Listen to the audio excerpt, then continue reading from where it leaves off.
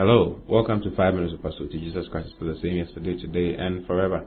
Well, we've been still dealing on the 4 kinds of judgment. We've done the judgment of sin, the Bema Seat judgment, and then we did the judgment of the sheep and goat yesterday. Now, we want to go on to the white throne judgment, but I want to clarify some few things with respect to the judgment of the sheep and goat. Now, there's a chronology with respect to the end times and how things are going to happen in the end times. Okay, first of all, the end times begin by the taking away of the church. So you and I will be taken away as believers. We'll be taken away. And when we are taken away, we'll be judged in the heavens, the Bema Seat judgment. After the Bema Seat judgment, we'll have a marriage supper or a marriage. There will be a marriage between us and the Lord. And then we'll be taken into a supper called the marriage supper of the Lamb. Then after the supper, we shall come down with the Lord as an army to this earth. And as we are coming, we'll come and destroy, because at that time, when we are coming down as an army, the Antichrist would have gathered his army and will be coming to fight against the people of the East. Now, there are scriptures for all these things, but I just want to tell you the story, how beautiful it is. There will be people coming from the East, that is from China, Japan, and those places. They'll be coming to come and fight the people of the Antichrist, because there will be a disagreement between them. Now, when they come together to come and fight, they'll be fighting at a place called Armageddon. Okay? Armageddon or Megiddo. And when they come together, they will see us and Jesus coming from the skies. So they will think that we are aliens and would want to fight us. So they will combine to try to fight us. And Jesus will fight them. But Jesus will not fight them with, like Jack Norris will fight his enemies, or like Jackie Chan will fight his enemies. No. The Bible says that a word from his mouth, there's a sword that proceeds from his mouth that will destroy all of them, and they will all be destroyed. If you read in Revelation chapter 19, you see it very, very, very well. It says his vesture is dipped in blood. You see, all of them shall be terminated. And when they are all terminated, Jesus will sit down on his throne, and when he sits down on his throne, we'll sit with him, and he will judge the rest of the world that are there.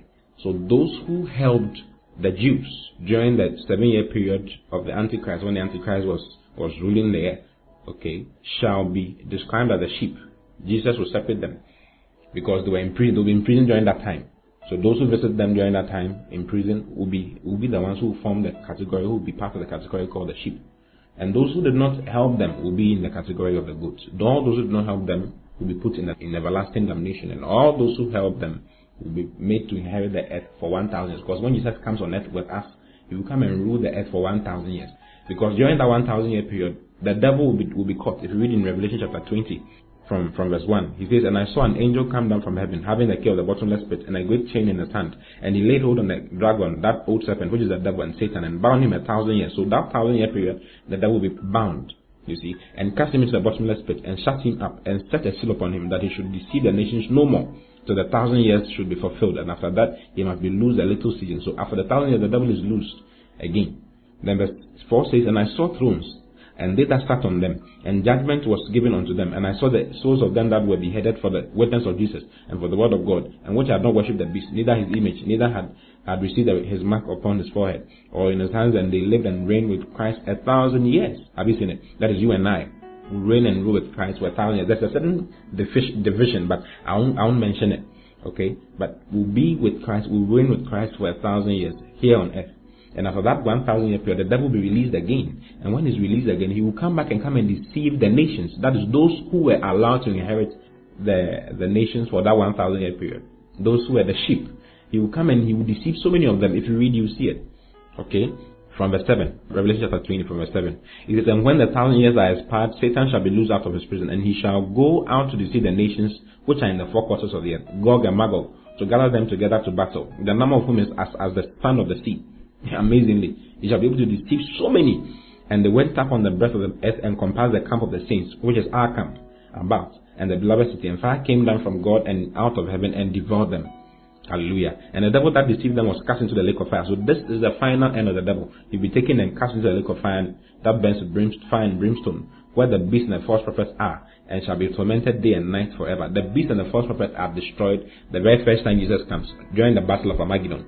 There's another battle called the Battle of Gog and Magog, which is the one we just saw. That is after the 1,000 year period. Now after all that had taken place, okay, let me read from verse 10 again. It says, "And the devil that deceived them was cast into the lake of fire and brimstone, where the beast and the false prophets are, and shall be tormented day and night forever and ever. And I saw a great white throne, and him that sat on it, from whose face the earth and the heaven fled away, and there was found no place for them." Now this is the final judgment. It's called the white throne judgment. So the white throne judgment is the final judgment of the universe. Hallelujah. Oh, praise the Lord. And God is the one who's going to do this judgment. And this judgment is not for believers, because our judgment would have taken place already. We will be with him. You see, it says, and I saw a great white throne, and him that sat on it, from whose face the earth and the heaven fled away, and there was found no place for them. And I saw the dead, small and great, stand before God, and the books were opened, and another book was opened, which is the book of life. And the dead were judged out of those things which are written in the books, according to their works. And the sea gave up the dead which were in it, and death and hell delivered up the dead which were in them. And they were judged every man according to their works, and death and hell were cast into the lake of fire. This is the second death. And whosoever was not found written in the book of life was cast into the lake of fire. So it is at this place that all those who were kept in hell will be brought back to be judged and put in the lake of fire. So hell is not the final place. Hell is just a waiting place. The final place is the lake of fire. Hallelujah. Brothers and sisters, we have a responsibility. I don't think you want your friends and your brothers to go through this ordeal of being put in hell and being put in the lake of fire one day whilst you sit and look on.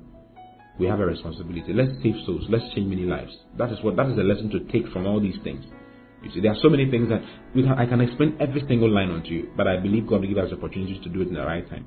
But save a soul. Get someone saved. It's very important, because if you don't, they are all going to be put in the lake of fire one day. That is the white throne judgment. That is the last judgment of the universe.